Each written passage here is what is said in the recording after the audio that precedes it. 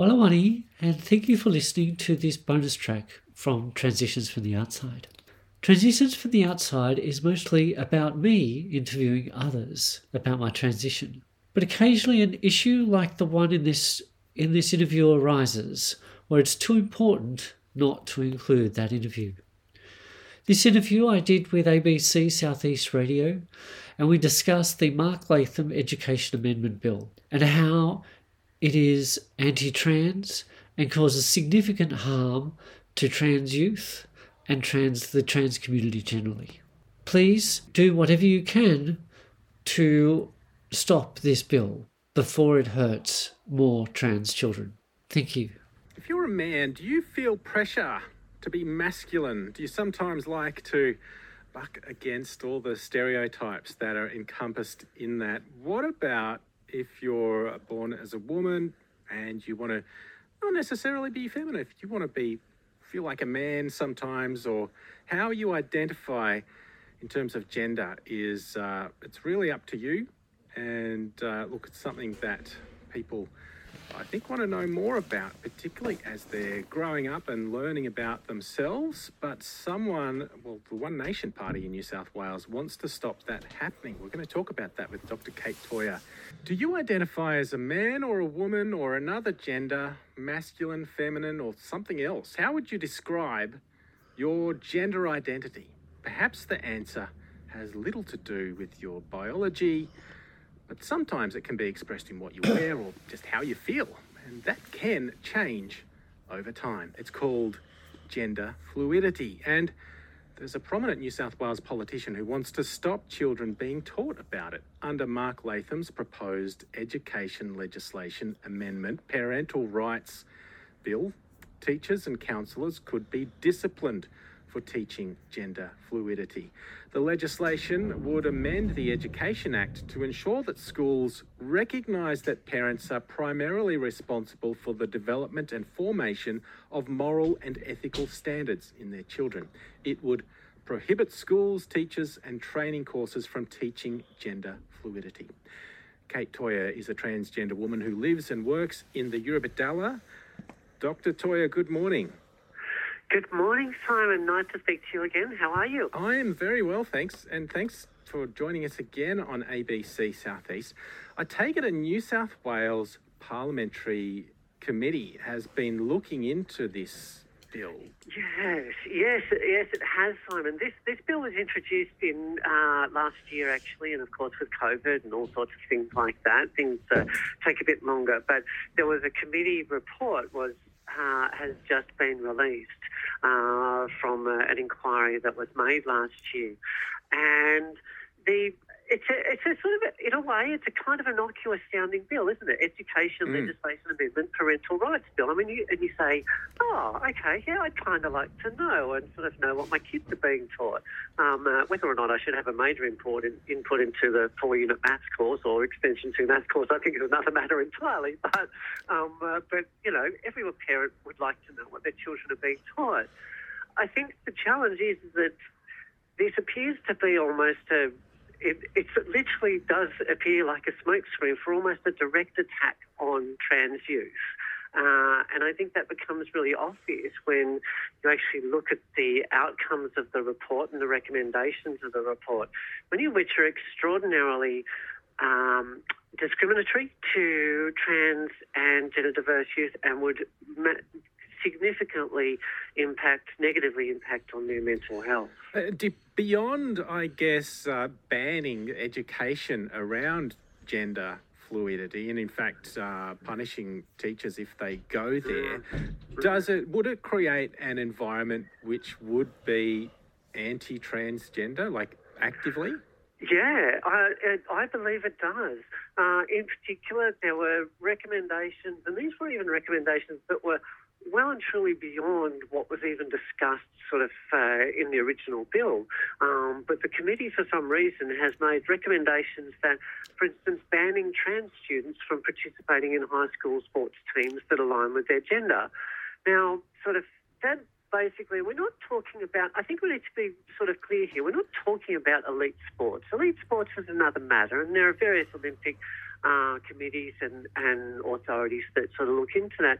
But these are just kids at high school. They just want to compete with their friends.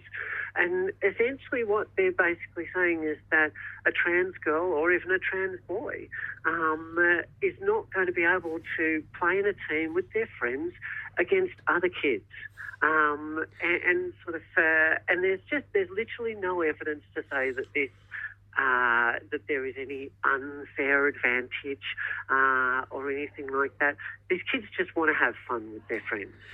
Now, I guess the question, gender fluidity is something that people experience. Why would some politicians want to have that ignored in schools? Yeah, honestly, Simon, if I knew the answer to that, if you know the answer to that, you tell me. I don't understand. I really, truly don't. I mean, the fact of transgender people and people whose gender identity changes over time, the fact that exists, it's almost, I don't know how you can genuinely sort of deny that and just go, oh no, that's not that's not actually true. And it's very clear that it actually that it is something that some people experience. We're not saying that everyone has to experience this. Every child has to experience this.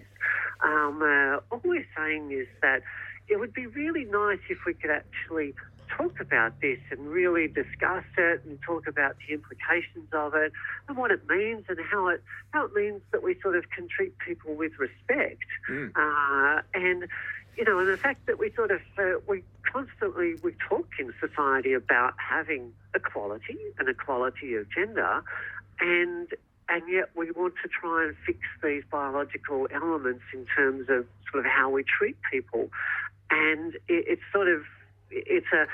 a dichotomy that seems to be very challenging to understand. Now, I must admit, Dr. Kate Toyer, I didn't know about this until you brought it to our attention this morning. And it seems that a parliamentary committee, on my brief reading of it this morning, has actually backed this. So how do you respond to that if a parliamentary committee says this is a good idea?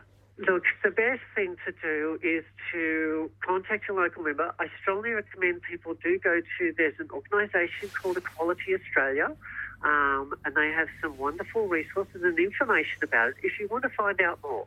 So we've only had a chance to talk about a little bit of this, and I would encourage people to find out more. Equality Australia has some wonderful information there. The ACON organisation also has some wonderful information on this there as well. There are also some links to for letters that you can actually write to your local member and also to the parliamentary leaders in New South Wales, where you sort of can say, hey, look, maybe we should be teaching kids about gender identity. Maybe we should be teaching kids that there are some people who don't necessarily identify as the gender that they were assigned at birth. Maybe we should be teaching people that, that basically just decent respect to everyone is kind of a good thing. I guess as a transgender woman, you would have been hoping that things might have been easier for the next generation. Yeah, I truly would have. And it's really challenging because these are the these are the things that I faced when I was a child. And this is the sort of thing that essentially basically made me go into an aisle and and pretend and try and act out like I was a guy, for want of a better term, a male, and that creates a lot of internal conflict. And look, and I was lucky. 1 in 2 trans and gender diverse youth attempt to take their own life because they're not accepted. And I think that when you look at that and you go, gee, is teaching about gender identity and the way we talk about gender in society, is that such a bad thing if we can actually help those children be understood a bit more, and adults and society generally? Yeah. What do you reckon the prejudices are that still exist that are leading to the decisions being made? Look, I think that the obvious one is without being too philosophical. I think that most people just don't believe it when particularly trans women, sort of say, "Look, I'm a woman." Like, sort of, it's very hard, and I think, and I mean, you've met me, Simon. Like, you know me, we've talked, and we've met in person. The concept that I'm anything other than female would probably, you'd sort of be like, "Oh, that just is quite jarring and a little bit weird." But I don't. There's a fear, a lack of understanding, and I get the lack of understanding. I truly do. I think that it took me 40 years to genuinely, truly understand myself and get myself to a place where I felt comfortable with myself. So I get it that people can't understand this in like a 30-minute session. That's not the way it works. But I think that sort of banning trying to actually sort of learn about it is not the way to increase that understanding. Yeah, and as you say, it's definitely a mental health issue as well when it is being contested in the public arena and in schools. Yeah. And most trans people, we kind of just want to live our lives. we just want to go out. We want to have fun with our friends. We want to go out to dinner. We want to play sport with our friends. We just shouldn't be an issue. It shouldn't really be an issue, should it? Like, it really shouldn't be that hard. Yeah, so. Dr. Kate Toy, you explain it so well, and thank you so much for doing so. We have been talking as well about how we're all handling lockdown and the prospect of not being able to travel somewhere in the real world. Have you got your own quiet spot, perhaps at home, or a favourite local beach? Do have a favourite local beach. It's Denham's Beach, and so we go down there and walk our dog, our little dog who's Cooper. He's almost 2 years old now. So he has a lovely time on the beach, and I do also enjoy surfing. I think getting out past those breakers and sitting out and feeling very connected to the earth. It's a very calming place for me, and that's my calm spot, and definitely very much enjoy that. Oh, fantastic! We're very lucky on the South Coast. We certainly are. Dr. Kate Toy, always wonderful to talk to you, and thank you so much for talking to us about this proposed law. Thank you very much, Simon, and you have a lovely week.